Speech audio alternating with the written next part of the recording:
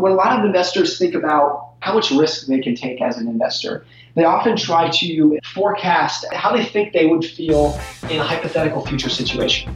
So sitting here today, they try to say, how would I feel if the stock market fell 30%? Would I be okay with that? Would that scare me? And then they try to set up their investment portfolio around that projection of how they think they would feel.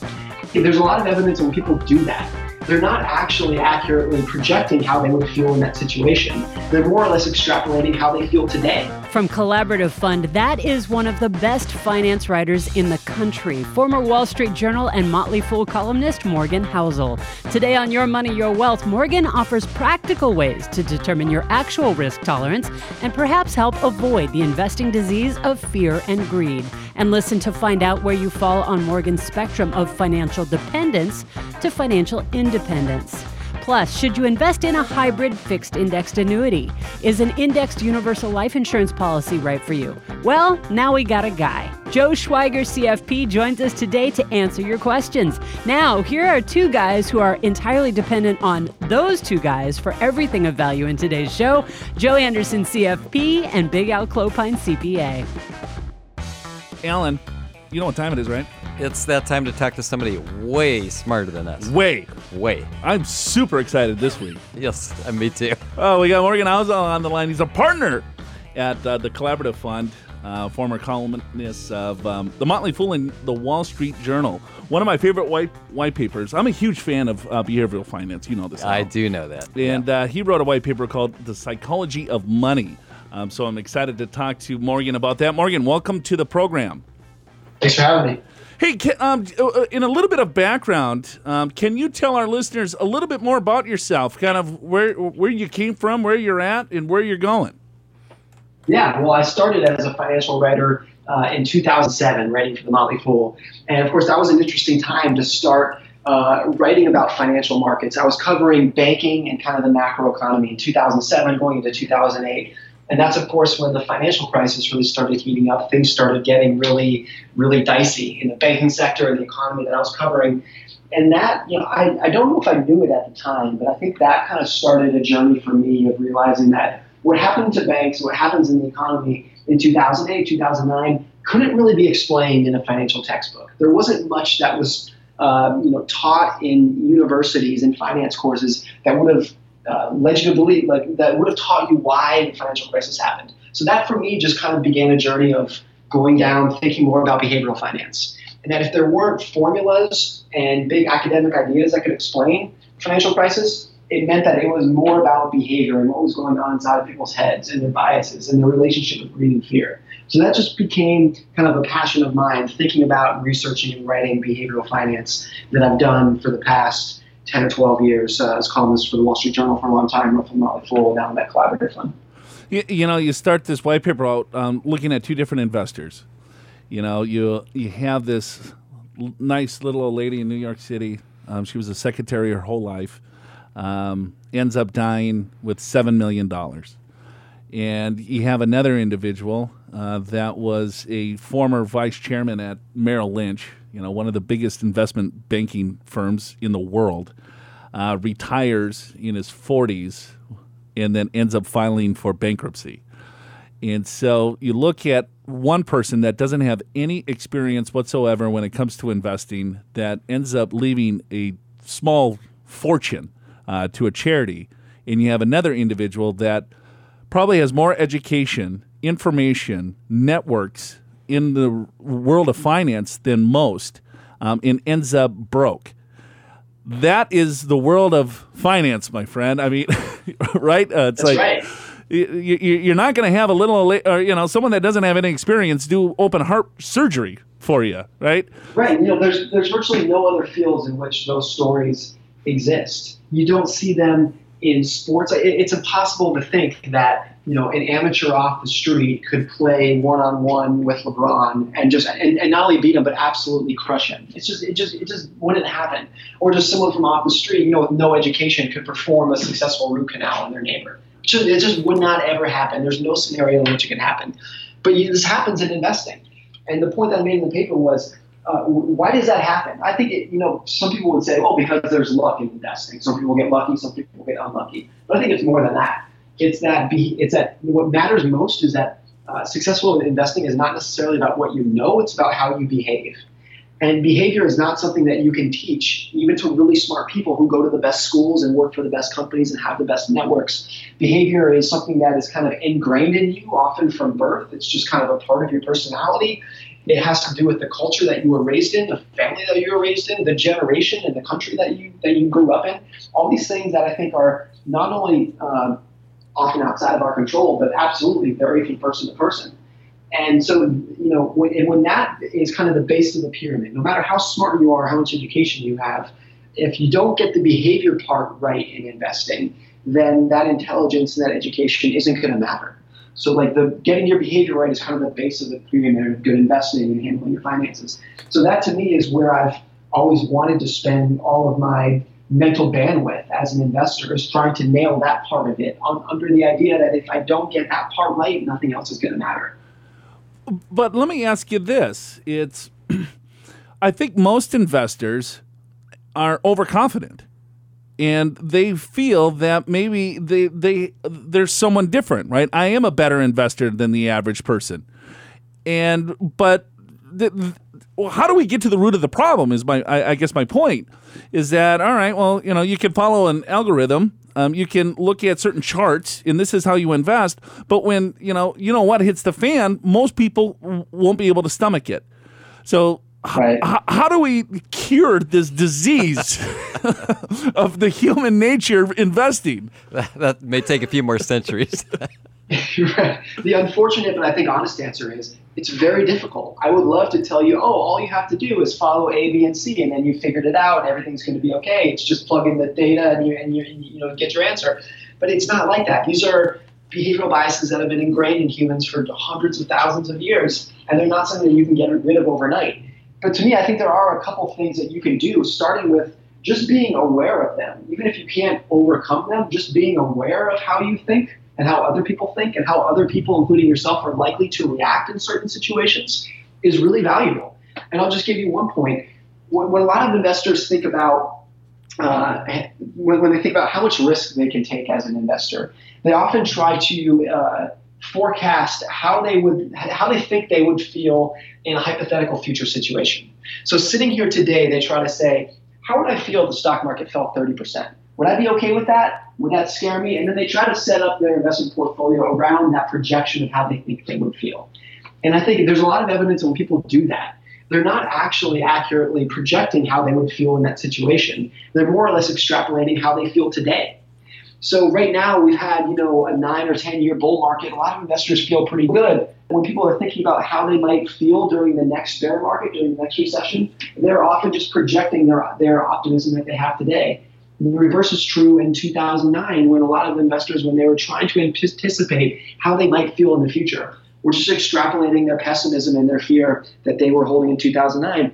And then so one solution for that, if that's maybe too strong a word, but one thing that I think is helpful for people to do is rather than trying to project how you might feel in the future, it's to study how you've behaved and how you responded in the past.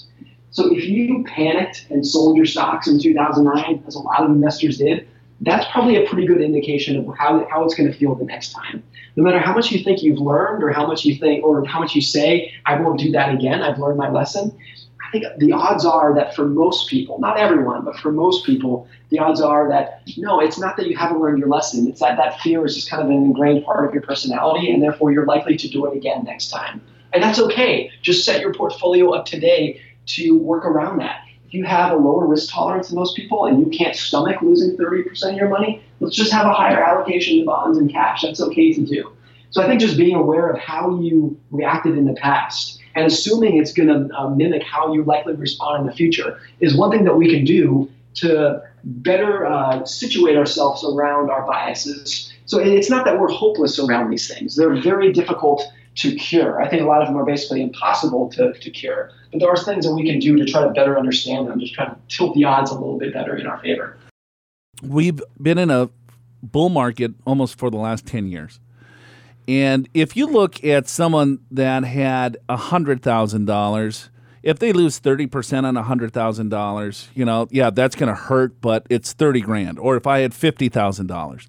Now you fast forward to some of those individuals over the past 10 years, that $100,000, if they were a diligent saver, is now $1 million or $1.5 million. And that 30% hit on $1.5 million or $1 million is completely different. So I think when the market does correct, I think we'll find a whole new paradox of individuals that are going to need your services and reading your literature on behavioral finance.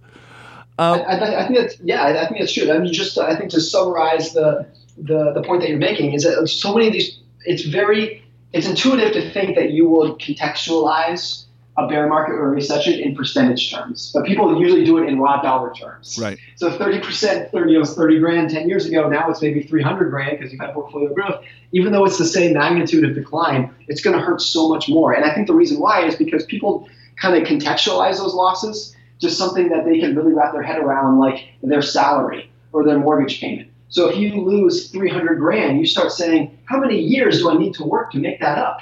And it's very different at lower levels of money. But even though it's the same percentage, it just becomes, when the numbers get larger, you start contextualizing them in ways that just add to the amount of fear and greed and that cycle that leads to bad decisions. You know, I like your quote in your article with Harry Markowitz, right? Nobel Prize winning economist. And he's like, well, you know, he came up with the efficient frontier. And for those of you that don't know, it's like a certain level of risk should maximize a certain return. It kind of gives you a pie chart of how much money you should have in stocks and bonds and so on.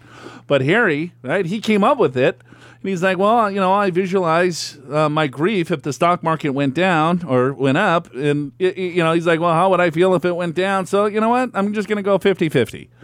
So, right. This is the guy who won the Nobel Prize for creating one of the most, really mathematically complex system of how exactly you should allocate your money between bonds and cash. And for his own money, he didn't even use it. The person who made it himself and won the Nobel Prize didn't even use it himself, which I think is an indication that there's a lot that is taught in finance that we pay a lot of attention to.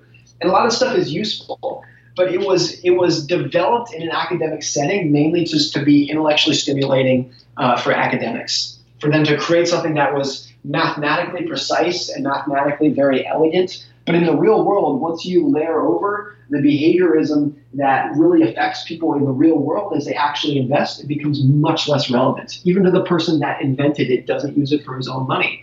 And I think just a takeaway from that is when people are thinking about our own money, this is probably especially true for professional investors and financial advisors, that really simple techniques and ideas and rules of thumb and back of the envelope, how does this feel? Does this make you feel better? Do you sleep better at night if we do this? Is a really effective way to think about it, rather than trying to get deep into a financial textbook of this is how we should think about this topic, this is how we should this is how we should allocate the portfolio based off of these models and our forecasts. What do we think the economy is going to do this year? What do we think interest rates are going to do this year? To me, it's much better to say, I've always thought about, I'm not trying to maximize for returns in investing, which might sound weird. Well, why would I not want to maximize for returns? But really what I'm trying to do is maximizing for how well I sleep at night. And I think most investors, if you really get them into a corner, that's what they want to do as well. And because I'm just trying to maximize for how I sleep at night, I don't think about how can I maximize my returns, or what is the economy going to do this year? What's the stock market going to do this year? All I'm thinking about is, when I look at my portfolio, does it feel good to me? Do I look at it and say, yeah, that feels about right? Even if some other advisor might look at it and say, well, you should have more here, you should have more of this.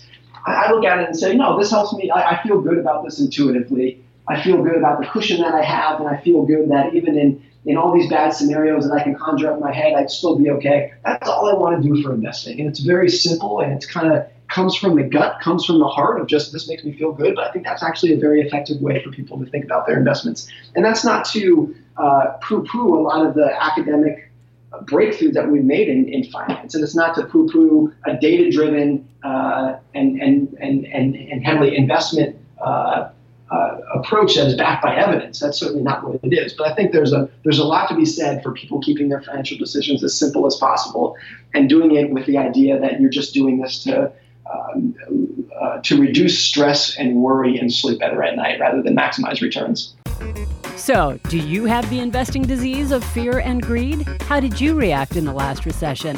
What will you do when this bull becomes a bear? Pure Financial's Director of Research, Brian Perry, CFP CFA, has a comprehensive video guide to bear markets. You'll find it in the show notes for today's episode. Learn the history of market declines, what causes them, their average recovery times, why bear market predictions are so hard to make, and some investing strategies to help you prepare for the next bear. Check it out in the show notes at yourmoneyyourwealth.com. Let's hear some more from Morgan Housel. Big Al's got a question this time. I do like your idea that maybe instead of a risk tolerance questionnaire or how would you feel if the market goes down 30%, look how you acted last time.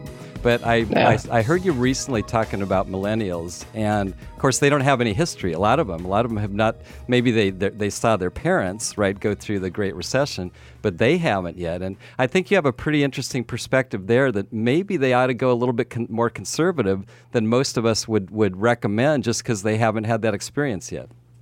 Yeah, I think that's true. If you are younger than probably 32, 33 years old. You've never experienced a significant downturn in the U.S. market. You can take that a step further. You look at a country like Australia, they haven't had a recession in 27 years. So you have the majority of even professional investors in that country have never really experienced a big economic downturn.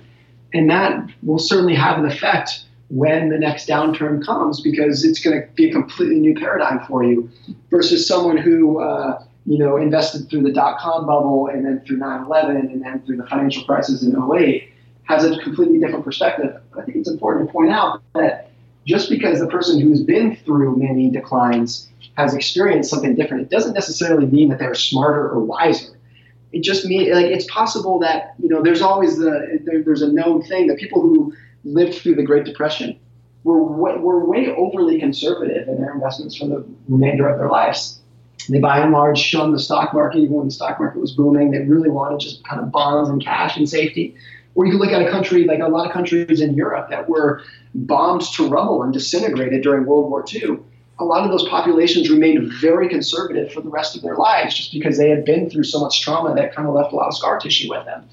And so it's possible that people who lived through the dot-com bubble and the financial crisis will be too conservative for the rest of their life. So just because they've experienced it doesn't mean that they're necessarily wiser. But I think it's appropriate for every investor to realize that the experience that you have, what you've experienced in your life, is probably a fraction of what the economy and the stock market is capable of producing for the rest of your life. And just being open to far more situations and scenarios than you've experienced in your past. And it's important to realize that because most people, when they think about their future, they by and large extrapolate the past from their own life and assume that that's what their future is going to be like. So it's just a kind of a plea, I guess, for investors to talk to other investors who've experienced different scenarios, particularly investors who are either much older or much younger than them and have a much different view about where the economy is going and what the stock market is capable of doing. And one example of that are baby boomers who came of age in the 70s and 80s, experienced a lot of inflation during that period. My generation, the millennials, have really never experienced inflation above about 2%. So we just have a very different view of what inflation is capable of doing, where a lot of the millennial or a lot of the baby boomers will remember gas lines and mortgages that were 14% interest rates. And my generation doesn't. And I think if we just talk to each other a little bit more and try to gain a more open mind about what we've experienced, that helps both of us understand the possibilities of what the world is capable of doing next. Yeah, without question. Looking at your last blog, I thought was fairly interesting too. You're looking for, dependent on cash to financial independent, and there was several different stages that you went through. You could have complete dependence, and I guess that's someone like Big Al asking for change, asking me for a couple of bucks every day. That's stage one. Yes. I'm completely dependent upon you. Your level zero. Usually that's for children under 15, but make an exception for me. This was very, very interesting, and how you came up with these the 16 levels. Just tell our listeners a little bit of behind the genesis of the paper. It's like, all right, well, here, I guess I've never read anything like this. So tell me a little bit about what your thought process was. Yeah, good question. Because for me, why do people invest? We're all investing so that we can have more money. And that's kind of a blunt way to say it and kind of sounds too materialistic. But I think that's the point. Most people, when they think about money, It's in a materialistic way of I want more money so I can have more stuff. And it's not necessarily more stuff. You're saving so that you can take care of yourself during retirement, send your kids to more school, so you can send your kids to college. But for me, more money, and the reason that I invest has always been around gaining control over my time and gaining a higher level of independence. That's really all I wanted. All I want for investing is to be in a situation where I can wake up in the morning and say, I'm going to do what I want today. And by and large, that doesn't necessarily mean retirement. I know there's a big movement about the early retirement movement. There's a lot of excitement around that. But I think most people, including myself, would wake up in the morning and say, I want to work. That's what I want to do today. But I'm going to choose the work that I do. I'm going to choose who I do it for. I'm going to choose how much of it I can do. I might go out and take a lower paying job that I like better because I have a certain level of independence from my savings. It's just gaining control over your time. And I think a lot of that stems from some of the work in positive psychology, which is kind of the study of happiness. It kind of shows that people can get very accustomed to their material situation on either ends. If you're very poor or very wealthy, if you have a small house or a huge mansion, people get accustomed to that stuff pretty quickly, particularly once you're above a certain level of basic comforts. You get accustomed to whatever you have. But having control over your time, if you can dictate your schedule and when you're going to go to work and who you're going to work for and what kind of work you're going to do, if you can own your schedule, that is something that will pretty much always bring you happiness when you have it, and will always feel miserable when you don't have it. And there are a lot of very wealthy people, multimillionaires, that have no control over their time, and many of them are miserable. And there are a lot of people who you would not consider particularly wealthy, but they own their day, they own their calendar, and those people on average tend to be pretty happy. So that's always what I've wanted to do, is thinking about money not in terms of how much stuff can I buy with this, but what level of independence does this buy for me? So that's always how I've kind of framed wealth in my own head. And so this article was just kind of putting that down on paper. Like, what do some of those levels look like? And there's a lot of different levels. Financial independence is often portrayed as black and white. You're either working or you're not working. You're either in a job or you're retired. I think there's a lot of different levels of, someone who has, just enough savings that they can take a lower paying job than they otherwise might have to cover their student loans and their mortgage. That's a level of independence. Once you've reached a certain amount of comfort with your social status to where you don't feel the need to buy a flashy car or wear flashy clothes just to prove yourself, that's a level of independence. Like, that's a burden lifted off you. So there's a lot of different levels to go down. And most people, I think, will never reach a level in which they feel completely independent. I think no matter where you are, you're always going to rely on others. That's kind of a part of human nature. But that's always how I viewed money in general, is just how can this free me up a little more so that I can wake up every morning and say, I can do whatever I want today. No, that is such a good point, and I think a lot of people need to take a little bit of a step back and think about that. I think individuals have this quest for wealth, but they really don't understand what wealth is. They might be thinking of a dollar figure. They might be thinking of a fancy house or a nice car, and they're collecting stuff. And it's like, all right, well, here, they see a guy, and I forget what article this was that you wrote, but all right, well, here, they see an individual with a $200,000 car. Oh, that person must be wealthy. I want to get to that point. And then the person driving the car is thinking, hey, they're thinking I'm really cool, but in actuality, they're like, well, no, I don't really think they're cool. I'm just kind of envious of a certain status. Right? And it's like, well, if they take maybe a little bit of time and truly think about what wealth means to them, I think the whole paradigm of shift of, this retirement crisis and all the other BS that you hear, and the millennials don't save anything, and the baby boomers are breaking the system, and the age wave and all this negativity. I mean, all that is trying to sell stuff. But if they take, Al and I work with individuals that don't have millions of dollars, and they're happiest people in the world. Al and I work with people that have millions of dollars, and it's like they're miserable. It's like, what the hell are you doing? And then the people with very little money, they're like, man, I wish I had millions because then I could be happy. Bullshit, you're just going to end up being more miserable. It's a really tough situation. And one thing I think is important to point out is that it really is different for everyone. The lifestyle that I choose to live, some people might say I would be miserable if I did that, and then that's fine. Like, I've found a way for my family that makes us happy and that's what works with us. But if it's different for you, well then great. There's no formula for this that you can say just do X and you'll be happy. You really have to find out what works for you. But I think by and large, for the vast majority of people, just to reiterate that focusing your goals and your pursuits on having more freedom of time rather than more quantity of goods is something that I think is a big step in the right direction towards actually becoming happier with your money.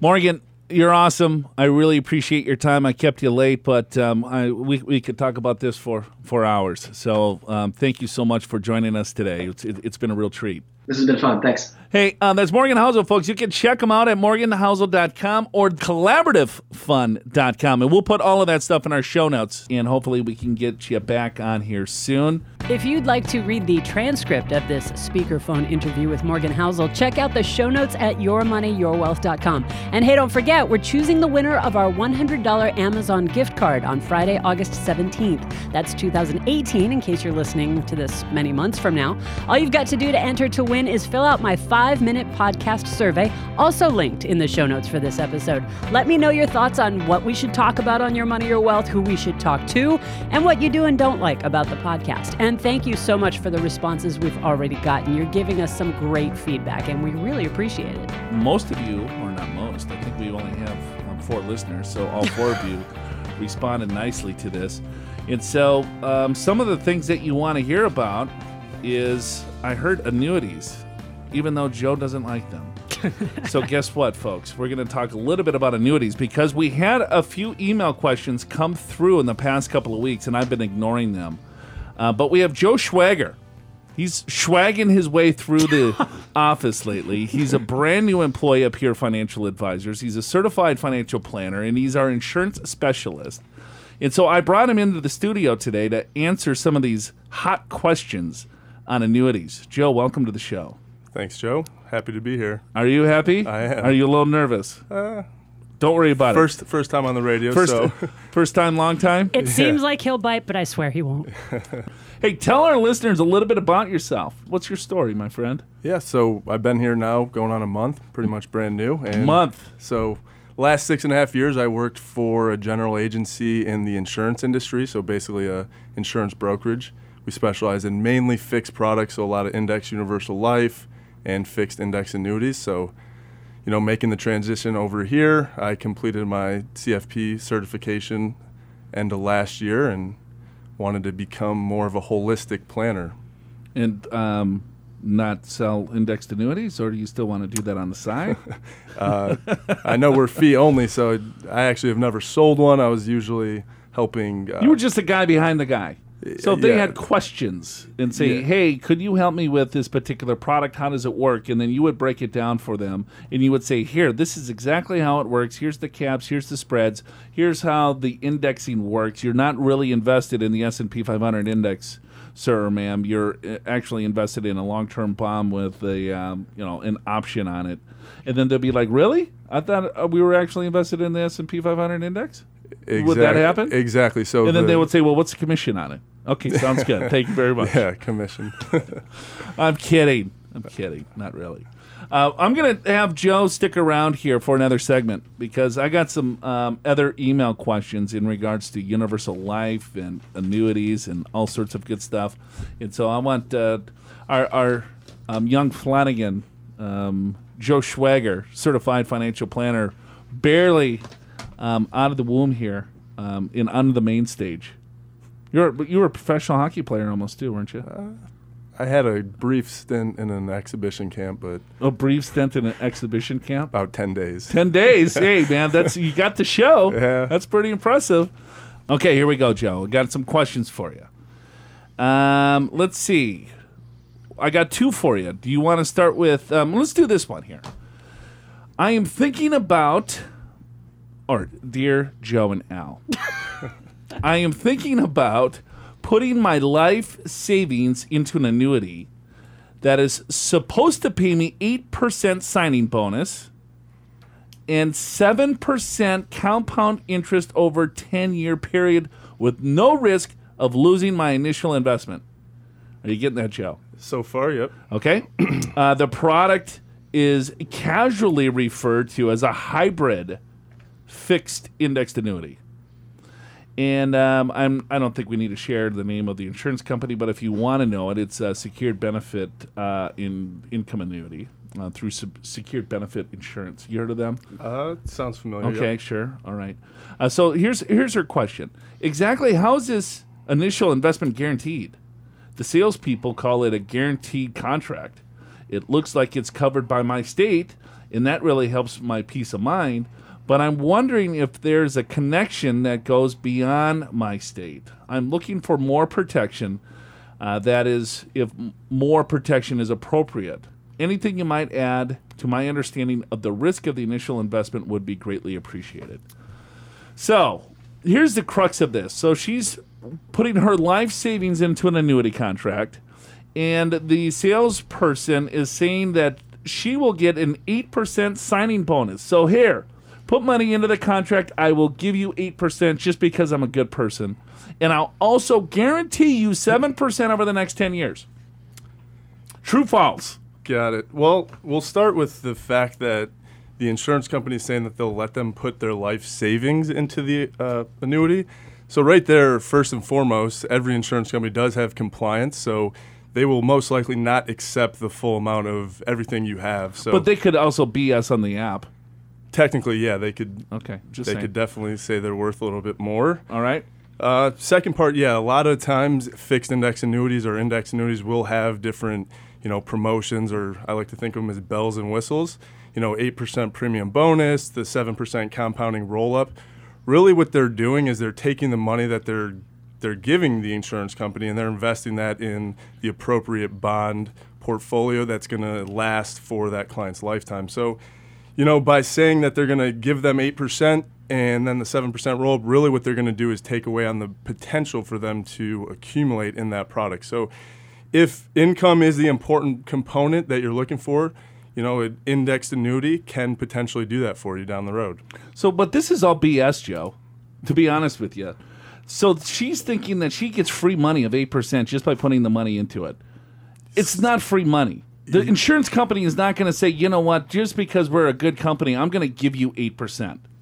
How does that actually work? Break that down for me. So another part of the premium bonus, and a lot of times when people are looking at annuities, there's really two accounts that you need to think of. The first one is the actual cash account, which you'd be able to walk away with.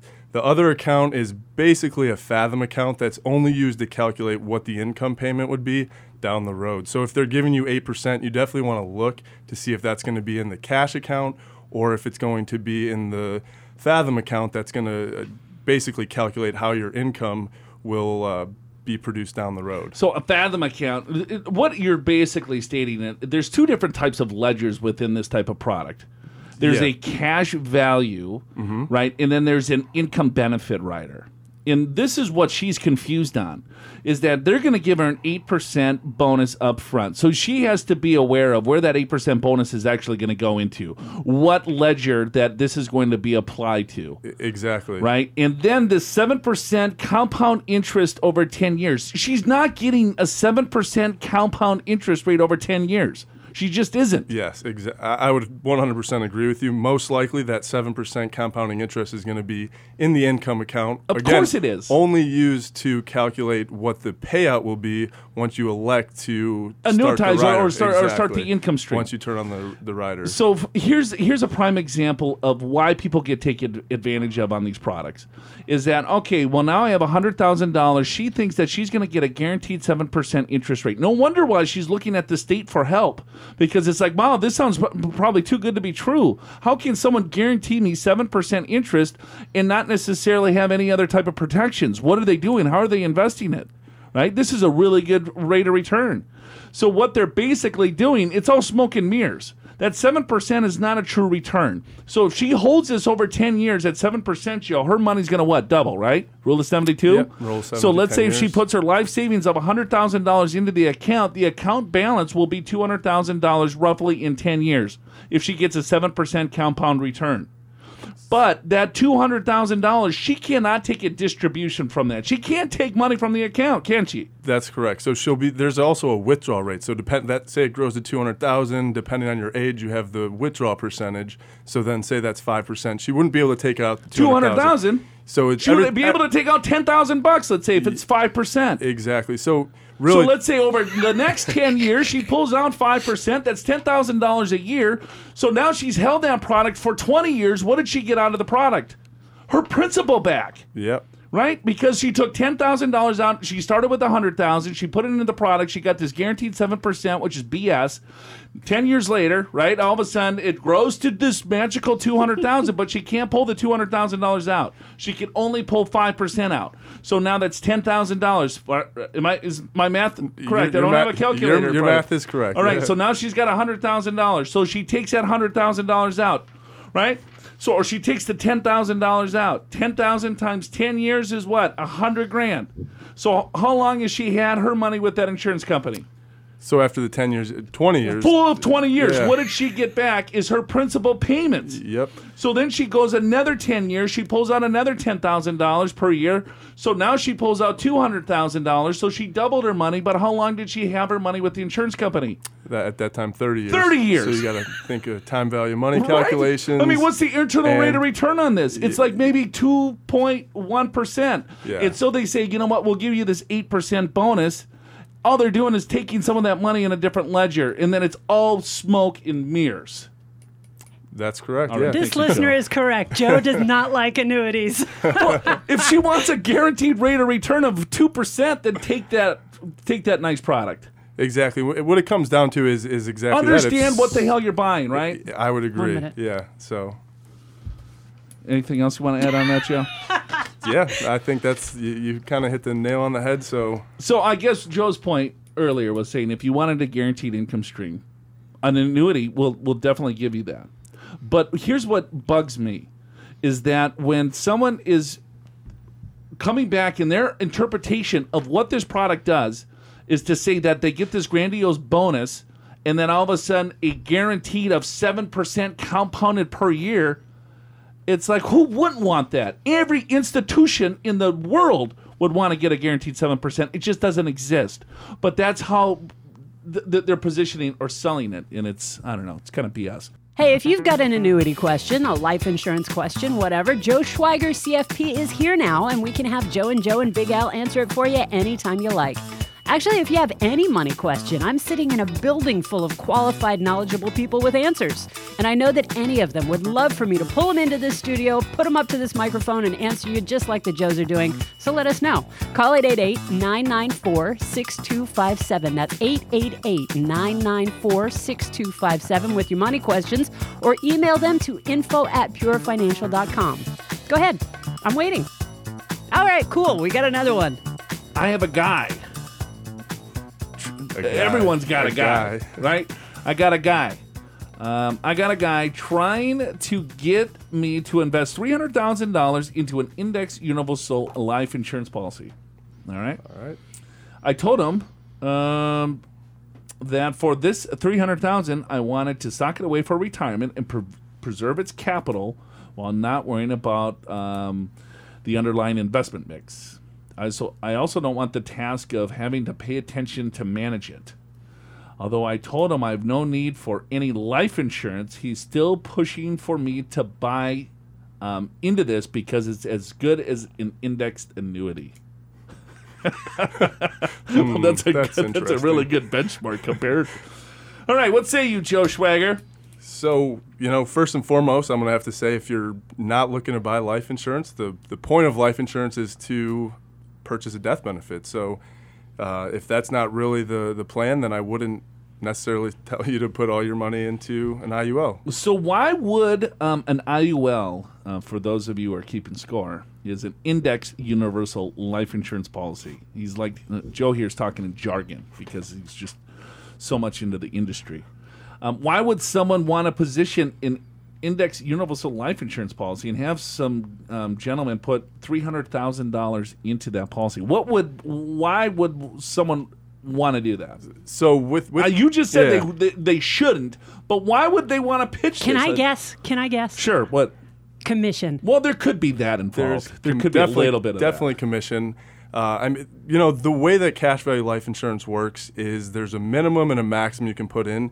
So really, depending on the agent and how he's positioning the policy, will really impact how much cash value can actually grow in it. Of course, like I just mentioned, though, if death benefit's not a main concern, life insurance policy in general would not be the best solution for you. What's the sales pitch? Give me the sales pitch. The sales pitch for an IUL? You are the life insurance agent, right? And I got $300,000 burning a hole in my pocket. I don't need life insurance, Joe, but man, I don't know. I don't want to deal with my investments and. So the pitch behind an index universal life and the way that it works is this. Again, there's a minimum amount you can put in, which is basically what the insurance company is saying. This is what's going to pay for the death benefit that you'll receive. So I have $1 million policy. There's a minimum amount that I can put into that policy just to cover the cost of insurance. Exactly. And then there's also a maximum amount before it becomes a MAC, which a is modified endowment contract. Look at me. So, all right. So a modified endowment contract. Expert. So yeah, exactly. If you put any more money than that, then it becomes basically a MEC. Okay. So why you don't want a MEC, or do you want a MEC? I would say that you don't want a MEC. There are times when a MEC would make sense. Because it hurts the taxation of the cash value? Yes, exactly. So when you're pulling money out, it's going to be taxable like a qualified account.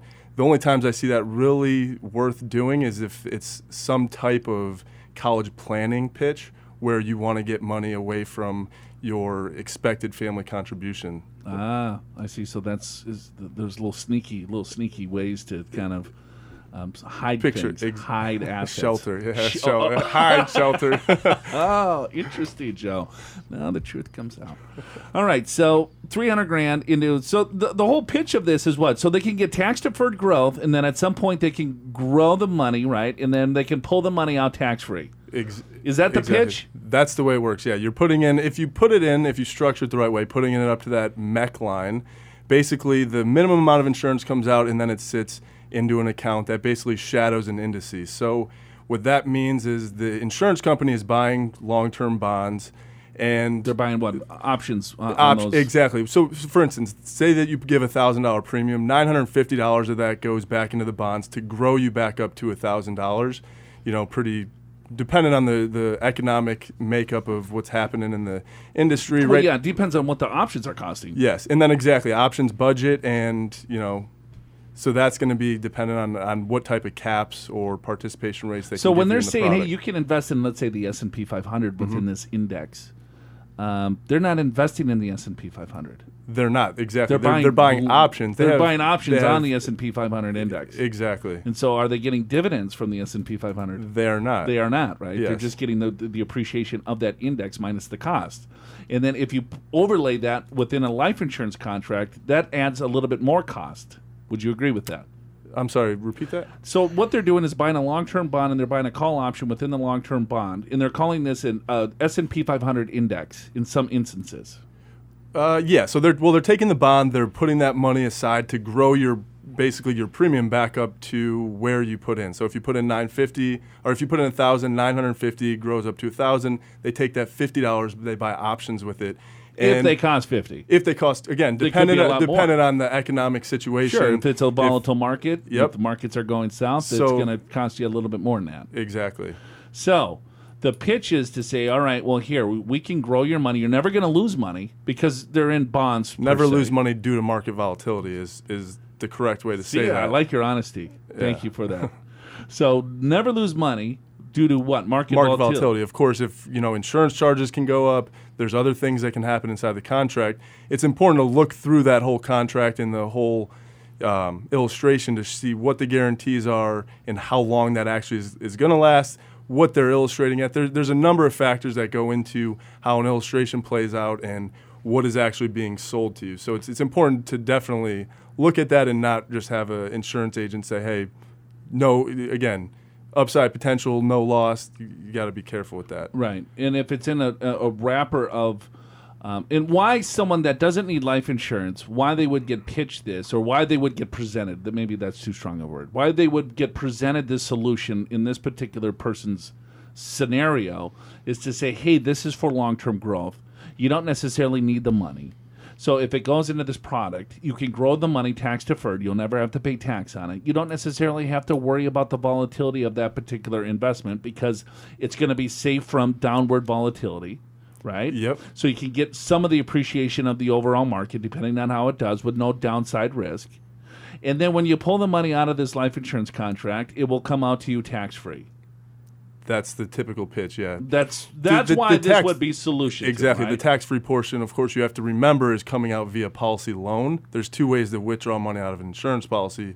Policy loan, or you can withdraw up till basis, and then everything after that would become taxable. So, again, you need to understand how the money's coming out to understand the tax consequences. So it's not as cut and dry as maybe how it's presented sometimes.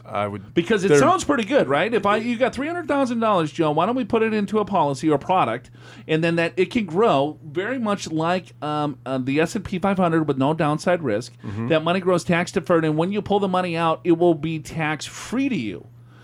I would sign up for that all day, right? But then you have to that's just the tip of the iceberg. You have to take deeper looks here because you got a cost of insurance. You're not necessarily in the S&P 500 at all. You're in long-term bonds, and they're buying call options on those. You got premium charges, caps. You got participation rates. And then when you start trying to take distributions from this thing, then you have to take it FIFO, right? First in, first out, which is non-taxable. You're just taking your premium dollars back out. And then you can take a loan from the overall cash value. And then if that loan is too much and all of a sudden that policy needs to be enforced for life just about. I'm going longer, right? Because we could go, it doesn't, if it crashes, it implodes, then yes. They're basically everything that you took out via policy loans would then be taxable like it was in a qualified account. So if this is done absolutely perfectly, it could be a viable solution. I would agree with that. Right? Because I like absolutely. everything up front. I like, if I have some excess capital, if I want tax-deferred growth and I want tax-free income, yes. But I think it's sold way too much on this concept. And I've been doing this 20 years, and I've never seen it done appropriately. We get policies in here, and it's like, oh, my God, I want to start taking money out of this thing, but I still have cost of insurance. Now I'm a lot older. How do I go about doing this? Mm-hmm. So you just absolutely have to be careful. You have to read the fine print. Yeah. You have to figure out exactly what your goals are. And if you need the money prior to, let's say, it's a long-term play. Right, you're locking your money up because it needs time because the cost of insurance up front is a lot higher than any other type of investment. Absolutely. All right, that's Joe Schwager, folks. That's all I got with insurance today. How about that? All right. If you want more information, you can email us at info@purefinancial.com. If you got more insurance questions, if you got annuity questions, we got a guy now. We got a guy. I got a guy. He's trying to sell me some stuff. But we got a guy to educate you on the guy that's trying to sell you stuff. All right, that's it for us today. Thanks for listening. For Big Al Clopine, I'm Joe Anderson. The show's called Your Money, Your Wealth. We'll see you next time. Thank you, Joe, and special thanks to Morgan Housel for joining us today. Check out Morgan's excellent writing at collaborativefund.com. Subscribe to the podcast at yourmoneyyourwealth.com or find us on Google Podcasts, Apple Podcasts, or wherever you listen to podcasts. And we love hearing from you. We welcome you to email your comments, thoughts, and money questions to info@purefinancial.com or drop us a voicemail at 888-994-6257. Listen next time for more Your Money, Your Wealth presented by Pure Financial Advisors. For your free financial assessment, visit purefinancial.com. And everybody do the disclosure with me. Pure Financial Advisors is a registered investment advisor. This show does not intend to provide personalized investment advice through this broadcast and does not represent that the securities or services discussed are suitable for any investor. Investors are advised not to rely on any information contained in the broadcast in the process of making a full and informed investment decision. See you next week.